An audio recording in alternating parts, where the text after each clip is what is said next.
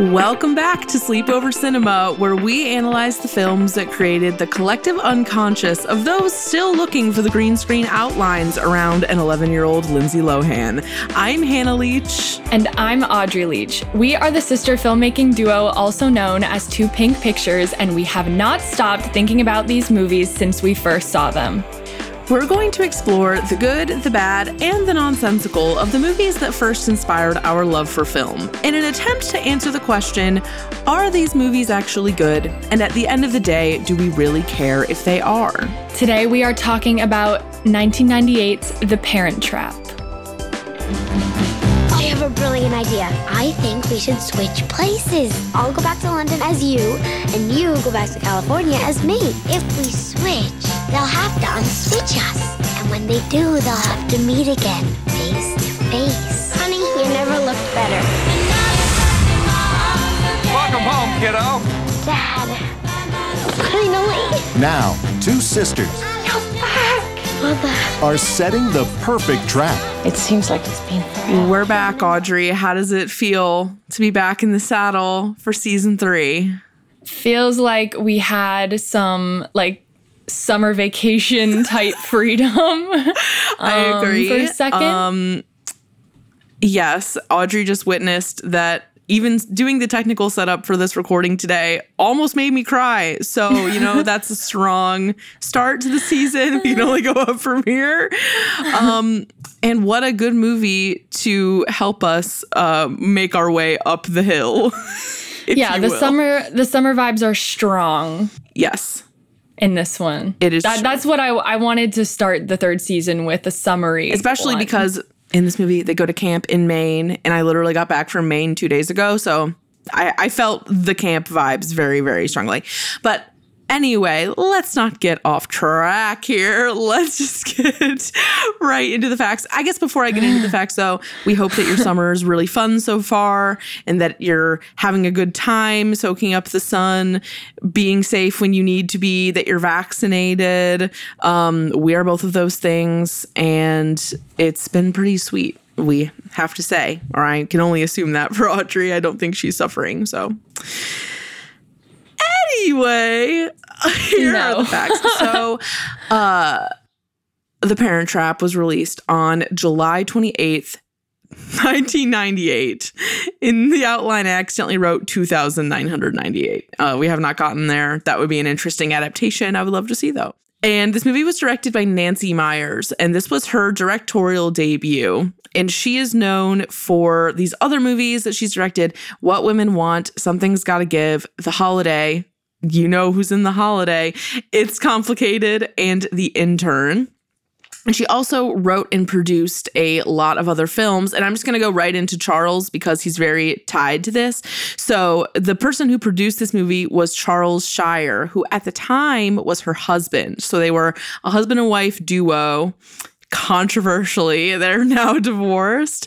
But basically, when I was looking at all of Nancy's movies, there were a lot that she wrote and produced. And it turns out that all of those were collaborations with her then husband, Charles. So together, they worked on Private Benjamin, Irreconcilable Differences, Baby Boom, and Father of the Bride. So, cool empire while they had it. They've both been married and separated, I think, a few times. So that's showbiz, baby, or whatever.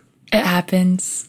So the screenplay was written by David Swift, who, according to Wikipedia, he died in 2001, so that's sad. But he was a screenwriter, animator, director, and producer, best known for writing and directing the 60s film How to Succeed in Business Without Really Trying, a show that Audrey and I have personal experience with from high school.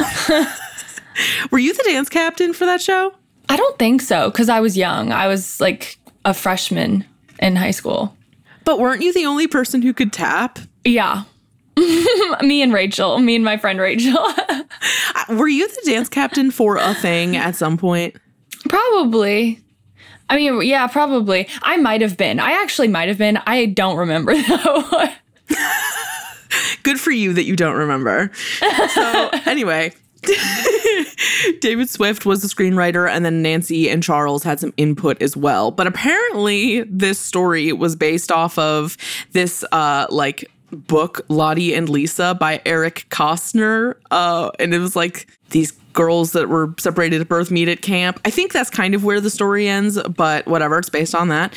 And it's also based off the 1961 Disney Parent Trap. And this version, the 98 version, has like a ton of Easter eggs to that movie sprinkled throughout.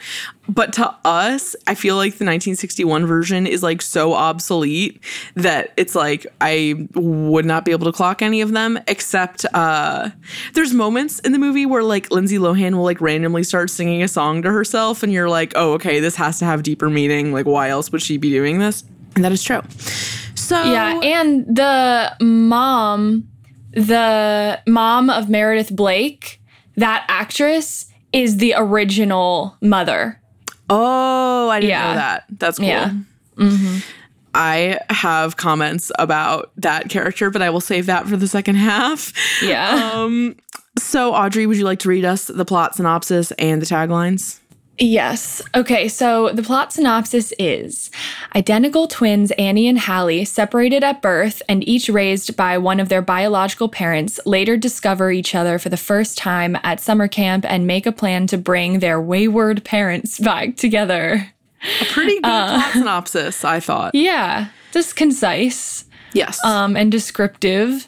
And then the taglines, we've got two, which seem pretty obvious, but one is twice the fun. No, it's one. No, it's one tagline. Oh, I thought there was two. Oh, okay. There's just one. No. They decided on one. And it is twice the fun, double the trouble. Pretty good. Yeah. Yes. So for the cast, obviously, Lindsay Lohan stars as Annie and Hallie, both of the twins, confusing our entire generation who then grew up to think that there were two Lindsay Lohans, which really just goes to show how awesome she is in this movie. It is like basically impossible to tell that there's not another person in the room with her for a lot of it. This was her first big part in a movie. It was like, well, they say it's her first movie, but I'm pretty sure it was just like her first big vehicle that she was attached to. Yeah. And obviously we all know who Lindsay Lohan is. She's the queen of this genre, for us especially. And I do have to say, when I was watching this movie, I kept thinking back to the feud between her and Hilary Duff, and I was like, Lindsay's just so much more talented. It's like not even close. Yeah. It's like, not a fair fight. She knew it too. She's like, I'm not engaging in this. Yeah. Like, Lindsay was that bitch when it came to acting and like having a personality. I don't know. I just think she's so good in this movie. So we have Lindsay. Then we have Natasha Richardson as their mother, Elizabeth James, who I did not know that Natasha Richardson died, but she did die in 2009. She died on March 18th, 2009 from an epidural hematoma after hitting her head in a skiing accident. Aww. So it was very tragic that she died. But she was a stage actress and a screen actress. She was best known for playing Patty Hearst in Patty Hearst. She was in the 90s version of The Handmaid's Tale, and she was also in Maid in Manhattan and The White Countess. I only know Maid in Manhattan. She is my Diana. She's honestly she has the vibe of Diana in many ways. Yeah, Natasha Richardson, that's my princess. That's my princess. And she deserves that title. She's so clearly modeled, her character is modeled after Diana in a lot of ways, I think. Yes, I very much agree. She has that vibe for sure. Yeah. So there's Natasha Richardson as the mom, and then we have Dennis Quaid as dad, Nick Parker. And to me, and I'm pretty sure to everyone our age, he's only the dad in The Parent Trap to me, but he was in The Day After Tomorrow and Dragonheart and Soul Surfer, which I'm pretty sure is the movie about Bethany, the surfer, who got her arm bitten off. And he was in the 2011 Footloose. This was me just scraping the bottom of the barrel of shit that we would know. But truly, Dennis Quaid's existence to me, it's so far out of my demographic that I'm I literally don't know what he's in. Yeah. It's like he could be Patrick Wilson for us, but he's not. Yes, exactly. Oh my God. Yeah. I love him so much. I can't wait until we do a movie with him in it. Like, I will lose my goddamn mind. If we do the Phantom of the Opera episode, I like don't even know like where to begin with everything about that. If you want the Phantom of the Opera episode, let us know. It's just going to be us like shrieking. Yes, which honestly, that good. Next up, we have Elaine Hendricks, who plays Meredith Blake, the hot lady, new wife, fiance, whatever. She was in Romy and Michelle's high school reunion. She was also in Dynasty and in Inspector Gadget, LOL. Then next up, we have Lisa Ann Walter as Chessie, who is my favorite character in this movie by a long shot. She's great, even though they're all really great, but she's my favorite. I just had to say, when I looked up pictures of her, like to compile information about her, she was totally unrecognizable. I like didn't even know who I was looking at. Not in a bad way. Like she doesn't look like botched or like emaciated or anything. She just looks super different. But she also was in Bruce Almighty, Shall We Dance, and War of the Worlds. And she also was like a judge on a stand-up comedy show. No, it was an impersonations show that was like a reality competition type thing. So this bitch must be good at impressions, but we didn't get to see that. And then last but not least, we have Simon Coons as Martin, who's the butler. And he doesn't really have many credits to speak of. His Wikipedia page was literally like 4 sentences, which was sort of jarring. But he's a stage actor. They said something about how in like 2017, he was in this production at this theater in London and got like good reviews for that. But he's just like a man living his life and he's great. Well, you know what I saw? What? That he originally auditioned for this film for one of the like super minor roles, like just a role that had like 2 lines or something. Oh. And then they liked him so much that they were like, oh, we'll cast him as the butler. So that's cool. Fuck, I have things to say about him, but I will save it for the second half. Yeah. So that's pretty much the cast. Audrey, would you like to take us into these numbers? Yes. So the budget for Parent Trap was $15 million. The box office opening weekend made $11,148,497, and the overall worldwide gross is $92,108,659. So they're good. You know, it's Disney though, to be expected. There was an 86% critic score on Rotten Tomatoes, and the critical consensus is writer-director Nancy Meyers takes the winning formula of the 1961 original and gives it an amiable, modern spin, while young star Lindsay Lohan shines in her breakout role. Is it amiable? Yeah, you said it right. Or amiable? Oh, okay. Right. I'll read these just because I picked them kind of for a reason. So then the audience score on Rotten Tomatoes was 70%. And I just picked a handful of user reviews to read. First one. Someone said, this is a pretty good movie. Then the next one. Beautiful, sentimental, memorable, and tear-jerking. Period. Which I thought was funny too. Then we have... This is what, no. Well, first of all, then the hater train pulls in.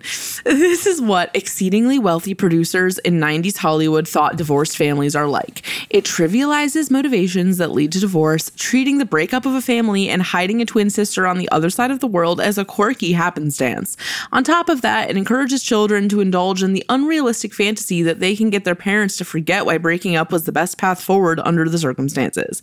You are better off with Mrs. Doubtfire, the Santa Claus, even Liar Liar, which understood the importance of emphasizing the parents' love for their children rather than belittling divorce as some messed up way for rich assholes to F around in glamorous fantasy land at the expense of their daughters. So that person had feelings.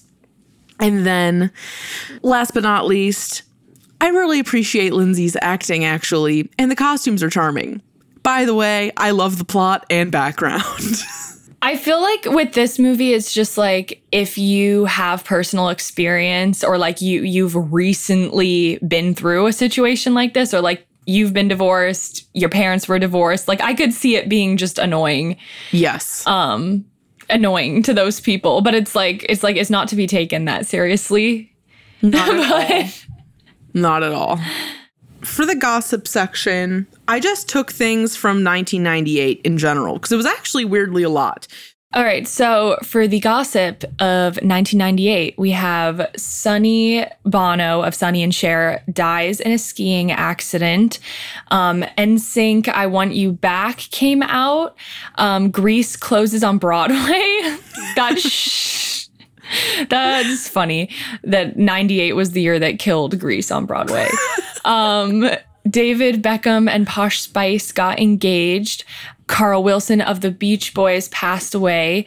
Hedwig and the Angry Inch opens off-Broadway. And Britney Spears begins recording her first album. And just to get the record straight, I put that Carl Wilson of the Beach Boys dies because I don't know if we have Beach Boys fans in the audience here. There's enough gays in here. There's got to be a few. So Carl died, which is sad. And then there was one thing I saw that I thought was really interesting and I didn't know about. So in 1998, there was this documentary at Sundance that was about the death of Kurt Cobain. And basically, there were people in the documentary implying that they believed that Courtney Love was like partially responsible for the death of Kurt Cobain, which was like very, very, very much a hot topic at the time. And apparently it was so controversial that it got removed from Sundance altogether. And I guess that Courtney Love was like, this movie makes illegal use of whole songs and Nirvana songs. And so she got it taken out. But the most spicy part is that Courtney Love's own father insinuates that he thinks that she was involved in the death of Kurt Cobain in the documentary. So just some documentary drama, that's something we would be interested in. So that was what was going on in 1998. Quite a moment. I was 3. Audrey was 1, maybe even 6 months, depending on when you're talking. So when we saw this movie, or I guess, what are our first memories of this movie? Audrey, would you like to go first? I have no idea when I saw it the first time. And I don't, oddly, even though I've seen it, maybe like 10 times in my life, I don't have much associated with it. Like, I don't know why. Yeah, well, I think that's because we saw it not that many times and when we were like a little bit older, because I'm pretty sure the first time we saw it was when it was airing on Disney Channel, like in the same way that like a DCOM would be airing, just like to fill up space basically on the Disney Channel. I just remember thinking it was really long, which I know is really refreshing and shocking coming from me, and that Meredith Blake was a bad bitch and that Lindsay Lohan's really cute. Yeah.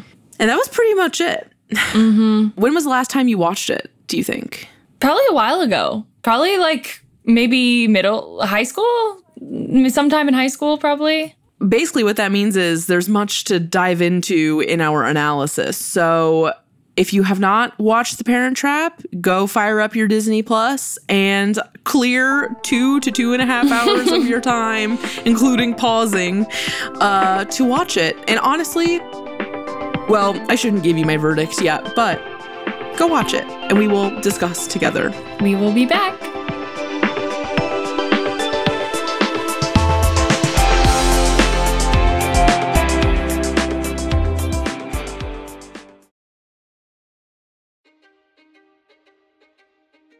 History is complicated.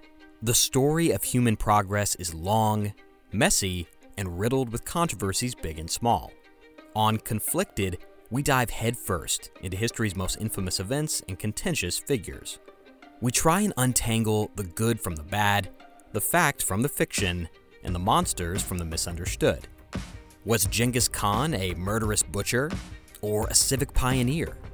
Did the Allied powers go too far in firebombing the German city of Dresden at the twilight of World War II? And how did the Marquis de Sade acquire such a sinister reputation? And was any of it true? These are just a few of the tough questions we wrestle with and investigate on Conflicted. So if you love history or just enjoy a good story, please join me, your host, Zach Cornwell, for a fascinating new topic each and every month. Conflicted, a history podcast, is available on Spotify, Apple, or wherever else you get your podcasts. I hope to see you soon.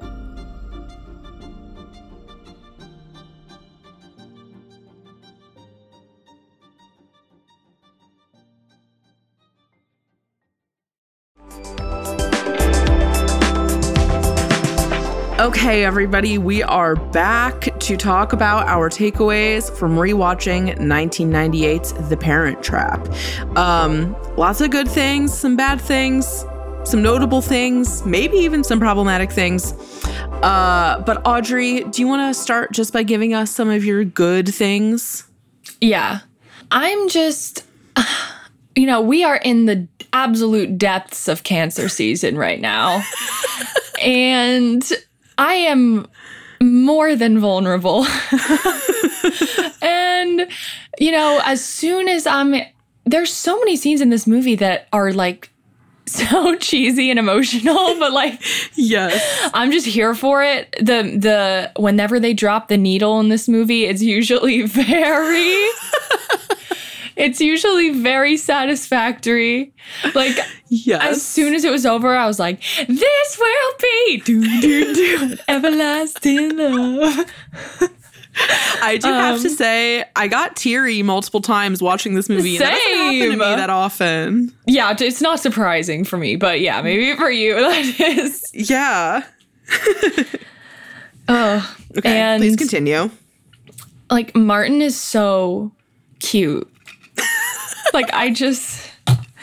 Martin is the love of my life.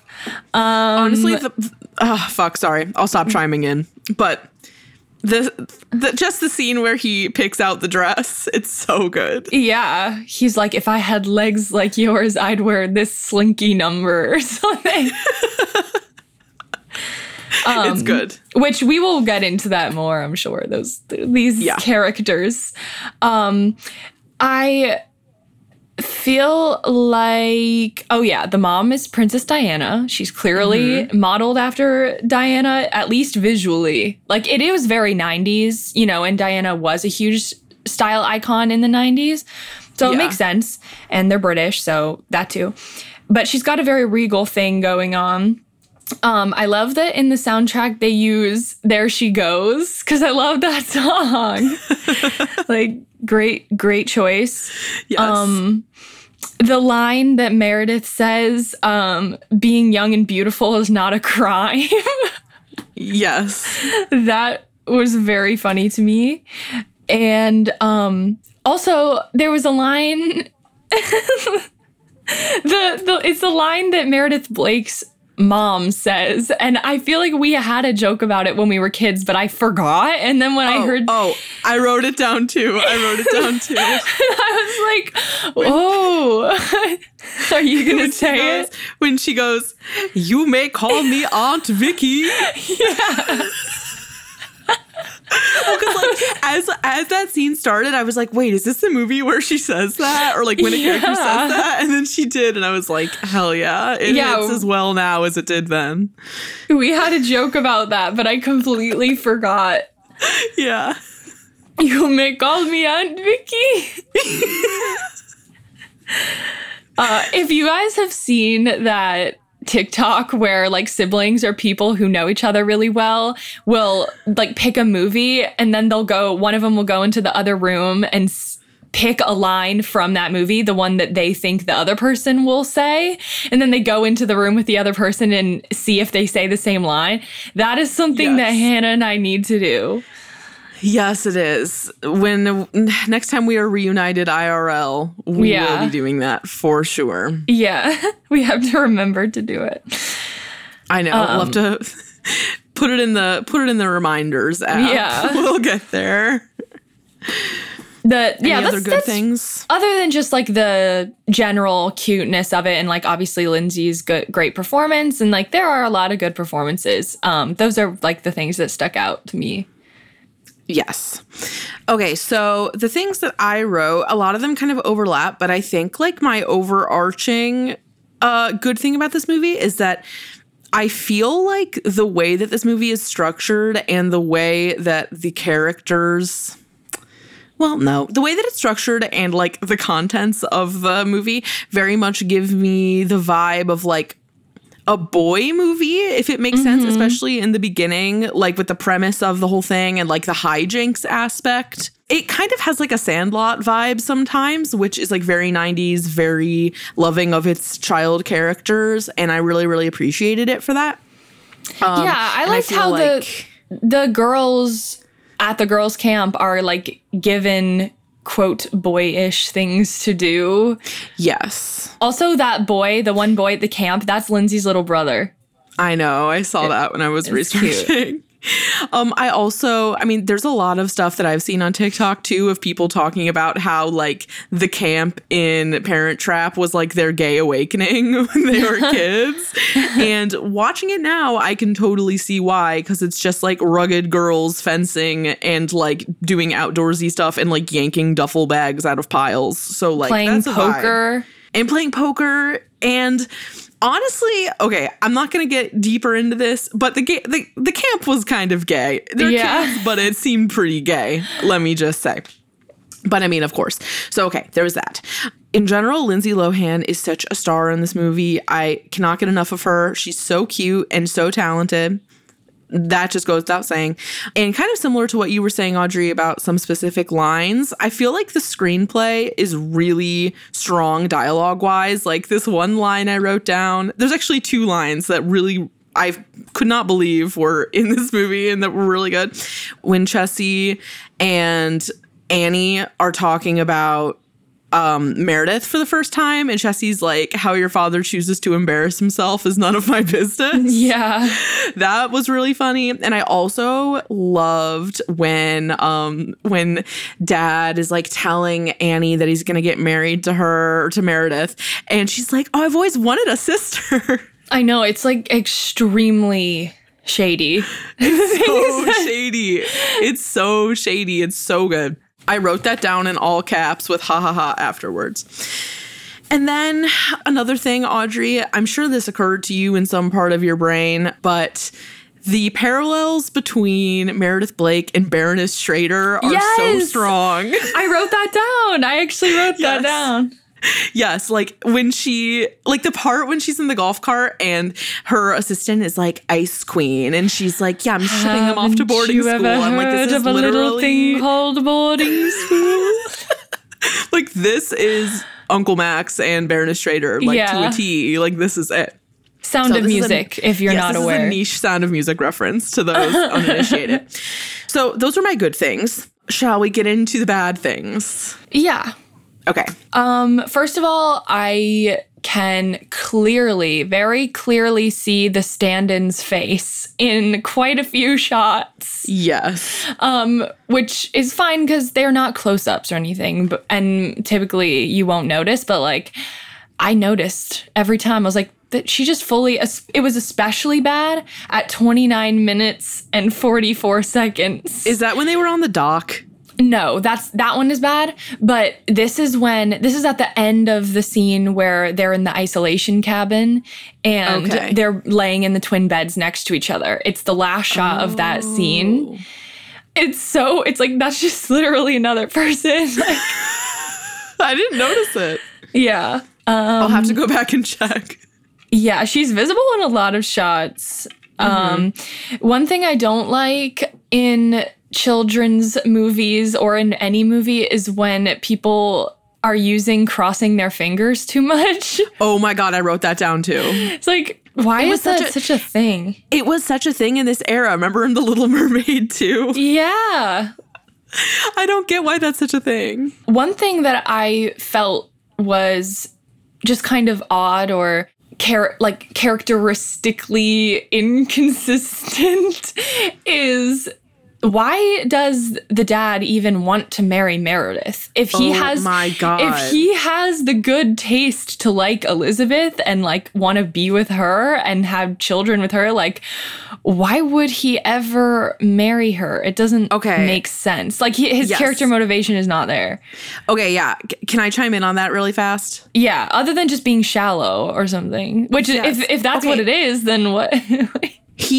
Dad in this movie gets away with being so shitty. He has no personality traits other than liking wine. Yeah. And they are very much like, oh, remember the scene when Lindsay Lohan's like, oh, you're young and sexy and fun. Like who could blame a man for loving you? I was like, who says that about their own father?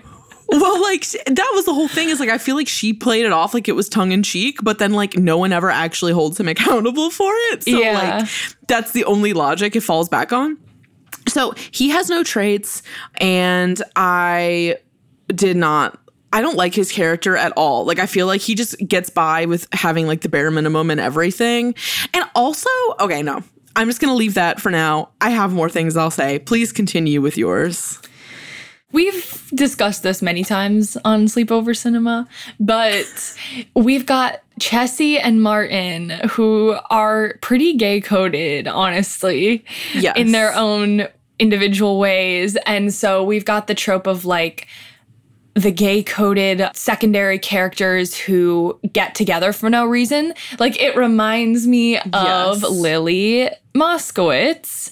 Yes. And in The Princess Diaries 2.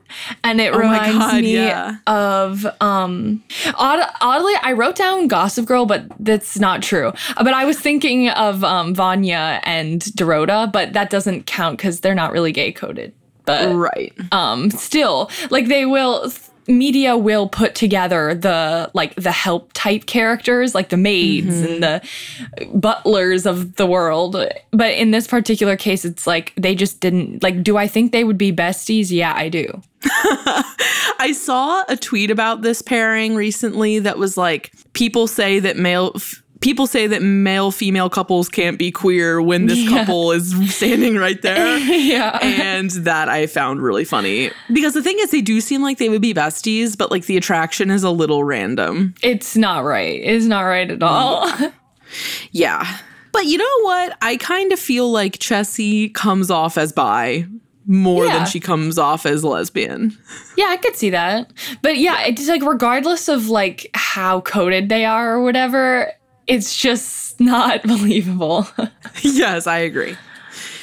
Any other things? Last thing, I think the camp section could be severely cut down. Do you mean the beginning camp or the later camp? The camping in the... Yes. Because basically the entire arc of the story plays out, and then you've got this like fourth act that gets rid of Meredith's character in a very like stupid way. And I feel like that could have been rewritten to be something else, like another reason as to why she leaves, or just cut it down because it's like unnecessarily long after the full arc basically plays out. You know, the parents are going to get back together. Yes, exactly. I actually wrote down the same thing, that I feel like that whole section could go, because the only point of it, the only point is to get rid of Meredith, and in the process, it makes every other character look like such an asshole. Like, the girls are horrible to her. Also, there's Sound of Music parallels there. Yeah. And the dad does absolutely nothing to help Meredith not get like bullied by them. I know. I skipped it because I was like, oh, maybe this is too mean. But I wrote down in the worst category, I'm like, why are they such bitches? They are bitches. They are bitches. Like, they're mean. Totally agree. They're so mean. They're like speaking out of turn in a really crazy way. I'm just like, I would never, but good for you. I totally agree. And also about that fourth act thing. So I think this kind of, it's a good thing and a bad thing. Mostly it's a bad thing because I don't like long movies. But I do feel like the fourth act being there gives it this really like old timey, like epic feel almost, you know? Like you're at that part and you're like, wow, remember when they were at camp in the beginning? Like, remember how, like it feels like a more Sound of Music type of movie in its length. And it kind of makes me wonder if the original movie was really long too. It probably was. Sure it is. Yeah. So I kind of thought of that. Yeah, it has like a more classic cinema like feel to it, and I can appreciate that, but only if the arc calls for it. But like they end the arc at the end of the third act, and then the only reason they go camping is to get rid of Meredith. So as a character. Also, just like the logic for that whole part doesn't make sense. Like them being like, we're like them like trying to dupe their parents. It's just confusing. Yeah. Okay. Can I do my bad things? Yeah. Okay. So I don't have that many at all, but I do think that the fact that the thing that makes Annie and Hallie finally put together that they're twins is the photo. It's like, okay, if you look exactly the same, your parents are divorced, and you have the same birthday, isn't that enough? And I wouldn't even need any of that. If I saw her and felt it, you would know. If you Right. saw somebody who literally was an exact clone of you, you would know. Yes. So There's no question. There were a couple lines actually in the beginning for Lindsay Lohan that were very much like precocious in the way that it sounded weird coming out of an 11-year-old's mouth.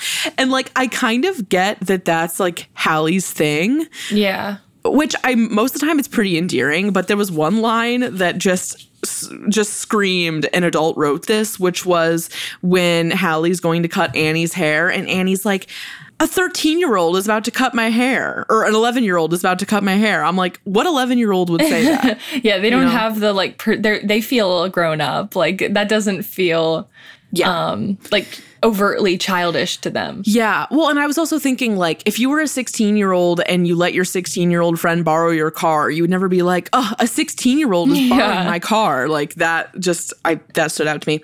Yeah. I thought that the piercing scene was really hardcore. Yeah. We leave that there.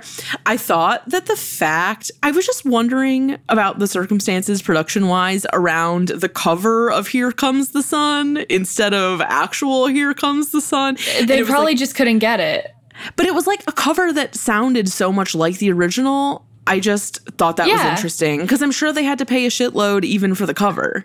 Well, it's like a common dupe, you know, like, yeah, like as I'm currently going through, sadly, with my film. Yeah. If you can't get the rights to the actual master recording being the Beatles recording, their actual recording, you can try to just get the rights to the melody and the like arrangement. So you're getting the rights to the song, just not the official recording. So that's what it seemed like what happened. And they have that Abbey Road moment, and it's like, like funny. Wait, so for those who don't know, this documentary that me and Audrey, but mostly Audrey, has been working on for a million years is this show choir documentary. And Audrey is currently in the process of trying to get rights to a bunch of these like 80s rock songs that are in one of the choir's shows. And so has it been easier or harder for you trying to just get like melody rights and not like original recording rights? It's a lot easier. If I was trying to get master recording rights, I would have to offer a lot more, and it also just probably wouldn't happen. Right. So the fact that it's only a portion of like the publishing rights is very helpful. Is that like the technical term for it? In my case, you're contacting however many publishers there are who own a portion of the song, because a lot of times, this is so complicated, but a lot of times song publishing rights will be divided up against however they decided to do it. So it's like literal percentages. They can come up with any variation of percentages they want, and you have to go to each and every one of those people and ask for their permission. That makes sense. Okay, cool. Good to know. And now you've all learned something about actual film today, people. Film production. Back to the movie. I thought it was a coincidence that was a little bit beyond comprehension that they both went to the same camp. And that just happened. But at the same time, it's kind of defensible because they're both clearly extremely wealthy.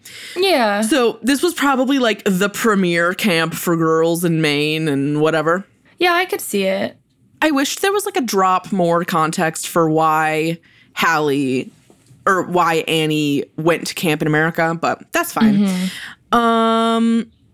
At one point, there's a really, really bad drawing on the wall of Mom and Annie. Did you notice that? No. It's the scene when she's packing to go on the trip. There's this like horrendously bad like pencil drawing that's like framed and like hung over the fireplace, and it looks so horrible. And that amused me. I also just thought that like the unacknowledged wealth of both of the families, kind of going back to the thing, was like a little bit weird. Like I wish that they would have acknowledged it a tiny bit more, because they're both clearly like fabulously wealthy. But they kind of like infer that they weren't born rich, which is interesting. Did they infer that? Yeah, because they don't say, it's nothing like we had no money growing up, but like when it's just the scene of what's their names? The parents? Elizabeth and Nick. Yeah. When it's just them and they're like warming up to each other. She's like, well, it looks like we both got to where we wanted to. Like, we both, like, reached for the stars type of thing. Right. I mean, pretty fast also. Yeah. Which kind of leads me to my last thing, really, is why did they get married in the first place? It doesn't really seem like they were married based off of the way that they act and the way that things fell apart so quickly. I feel like that's just very, like, dated. They portrayed it like almost like Shotgun Wedding-ish. Like it kind of reminds me of like The Princess Diaries, like Mia's mom. Yeah. That's true. It's like they were really young, they were being stupid, you know, they were too young to like make that decision. So I can literally hear the voice of Mia's mom being like, I was young, like standing in the kitchen. She goes, I was scared.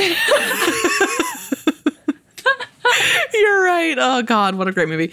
Okay. And then my last bad thing was after the parents finally make out at the very end, the way that they just like hold their faces next to each other. Yeah, I was like their you mouths got like almost touching. 4 people standing there watching you. I know. And they focus on it for such a long time. I'm like uncomfortable. So, okay. That was my bad things. And then I have notable things that are just like small little things, but maybe let's just do problematic first. I have very few things, if I can just go real fast. Or do you want to go? No, you go. Okay. So this movie has aged actually extremely well. There's very little of anything that has kind of soured. Again, it's Disney, so they tend to do a pretty good job of not doing that, at least post like 1980. Yeah, I feel like with these movies, it's more of just what you don't see. It's not what you do see. It's that the world is so affluent and white that like there's not like it is inherently it is like inherently not inclusive. Yes, but you don't see anything in the world that would cause you to have like a deeper thought. So. Yeah, you know, I actually did have that thought, like, because I wrote down that the camp is like really, really, really, really, really white. Yeah. Which like it is in Maine, and like it is like waspy Northeastern, whatever. But I was like, damn, there is literally not a drop of melanin to be found in this entire place. And it's one of those movies where I feel like you watch it as a white kid and you're like, this is what normal is like. And that is just kind of like fucked up, obviously. Yep. And really, other than that, I already said that the dad isn't held accountable for anything. They're really mean to Meredith. And they also say gypped, which is like not a fully canceled word yet, but like is definitely on the path to being one. But other than that, it was pretty much fine. Yeah, that's all I wrote was no way Meredith is 26. Oh my God, right. I'm about to be 26 and I did write down, damn, I'm almost the age of Meredith Blake. Yeah, but like she does not look 26. Like she looks like maybe like 33 or something. Like yeah. Well, you know, I also was a little bit like I thought the fact that she was 26 made it like actually a little bit less gross, because it's like, how old is dad supposed to be? I feel like dad is supposed to be like 38. Yeah, like 40-ish. Like is it an age gap? Yeah, but it's not like she's not a fresh adult. Like she's been an adult for a hot minute. Well, and she's also, like, as you said, she's not like a young seeming 20s. No, like she seems like she's like 38 too. Like she doesn't seem young, and they don't portray her as stupid. So like, she's not being taken advantage of. No, she's just trying to get hers. Like, please. Yeah. Also, just like the whole gold digger thing. It's like, come on, like she's rich. She doesn't need it. Yeah, I will say that the villainizing of Meredith is a little problematic. Yeah. Like, if anything, like, she was honestly just trying to live, and it could have been totally fine, but Hallie and Annie had to, like, force quit the entire thing because it wasn't what they wanted. Yeah, I mean, I don't think it's a good match, but, like, maybe it is a good match because clearly he's stupid. He's stupid. He's so stupid, yeah. Like, he's stupid, and, yeah, like, the, like, morality of the whole thing is not the best, but of course, you know, there are many kids out there who have had, you know, I'm sure that sort of dream or like urge, like, what if I could get my parents together, but only in the situation of like they haven't witnessed, because like Hallie and Annie have never seen their parents together, so they don't understand the reasons. Right. But yeah, like I think it's an urge that is like interesting to play on. But it's so idealistic and unrealistic. Yeah, I agree. So all of my other notes we actually kind of ended up organically hitting, but do you have any other things about it? Yeah, I mean, ultimately, I think Elizabeth is too good for Nick. Yes, I 100% agree. Oh, I also have one tiny thing, which is when when Annie is like, you guys have a butler? No. No. Fucking whatever. The American kid is like, you guys have a butler? And she's like, yeah, he. And she's acting as if that's like a totally foreign concept, but she has a butler, basically. It's just not called that. Like, it's the same thing. That I just thought was funny. And I also thought it was funny in the beginning when she was like, it's scary how no one stays together anymore. Oh, yeah. Like, this is another adult line. No one stays together anymore. Yeah. So, did we think this movie is good? I mean, I didn't have any grand, like, realizations or anything, but it's still cute and still has some great needle drops and still has a really cute Lindsay performance that deserves a place in the Hall of Fame, the All-Stars Hall of Fame. I totally agree. I actually enjoyed this movie a lot. I enjoyed it about as much as I expected, just because I know that whenever I watch a movie with Lindsay Lohan in it, I am going to be entertained and I'm going to be fed. Yeah. She never disappoints. And I think, if anything, like, looking at it as just the beginning of a career for Lindsay Lohan, like how like shiny and exuberant and really unbelievably talented she was, and just like everything that befell from there, it is sobering. Yeah. But, you know, I really hope that Lindsay makes a comeback, because she is like, she could have, well, okay, I don't know if she could have, but I wish that she could have ended up doing like Emma Stone or like Jennifer Lawrence type roles. Like, I just feel like she would have been better than anyone. I mean, that's where she was headed. Yeah. That's where she was headed. Like, imagine some sort of like A24 return vehicle for her. Like, yeah. I would cry. It would be so good. It would be so powerful, and it's so dumb that also she's in a very different place in her life now. Right. She's I don't really know what she's up to now. She really, really values her privacy. She doesn't even live in America. Right. Most of the time. I wouldn't either. Yeah. But yeah, and she's not the person that people would want her to be. And I think her having the control of her environment now and her privacy is like the best thing that could have possibly come out of her life at this point. Like, if you can't have your personal peace, then like what's anything? It's like being exploited, you know? Yeah. So it would be great if she could find the right opportunity and want to do it for herself. And I think she does, but we'll see. Should we try to write and sell a Lindsay Lohan return vehicle? A comeback vehicle? Probably. It has to be a very meaty role. Yes. And she has to be able to like fly in to some location, shoot it in like 6 weeks, and then just like go back from where she came. Yeah. We could make that happen with our huge amounts of connections and money. Yeah, clearly. I'm on it. Let's get the Gmail fired up for that one. LindsayLohan@gmail.com. We have a deal for you. Please respond. LindsayLohan@yahoo.com. I wish it was that easy. I really do. Yeah. So, last thing, is this movie worth rewatching? Is it worthwhile in general? I think absolutely yes. This was probably one of the movies I have enjoyed watching the most that I didn't have like deep childhood attachments to. Mm-hmm. It was great. She's so good. And Chessie and Martin really round out the cast when the parents are being ridiculous. Yeah. I agree. They bring it back to reality. They do bring it back to reality. So, I think that's pretty much it for this episode. Yep. Cool. So we will be back next week on Thursday with a brand new episode for you. As always, we have a very long running list of movies that you guys want to see, but you can always let us know what you want.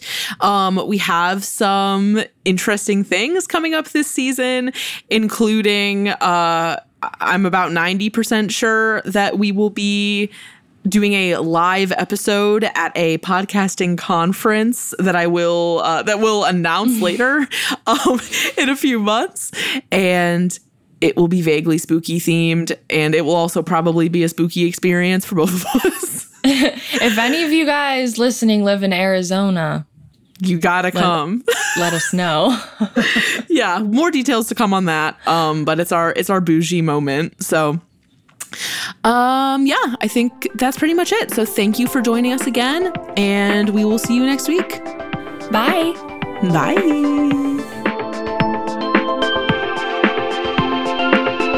You can find more from us at evergreenpodcast.com/sleepover-cinema and keep up with our latest creative projects at tupingpictures.com. If you want to watch our show as well as listen, we're on YouTube too. Search Sleepover Cinema or go to the link tree in our Instagram bio. We're on Instagram and Twitter at tupingpictures and would love to hear from you there. We're also on TikTok at Sleepover Cinema, and that's really where the party is at. And if you like the show, if it brings back evocative memories of childhood or tweendom or babysitting, share the episode with a few friends. Leave us an iTunes review telling us what movie you'd like to see us cover next, and leave us a review if you like the show, and if you don't. Sleepover Cinema is a production of Evergreen Podcasts, produced, edited, and engineered by us, Hannah and Audrey Leach. Sleepover Cinema is mixed by Sean Rule Hoffman with theme music by Josh Perlman Hall. Special thanks to executive producers Michael D'Aloia and David Moss. We'll chat again soon. Bye.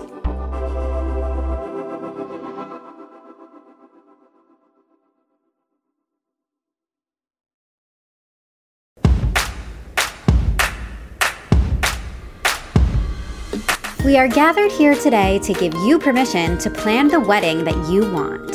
I'm Jessica Bishop. And I'm Sari Wienerman. And we're the hosts of the Bouquet Toss podcast. Today's couples have to juggle so many things, from family expectations to outdated traditions and what's currently trending. So to make it easier, we're going deep to figure out why we do weddings the way that we do, so you can decide what to keep and what to toss from your wedding day plans.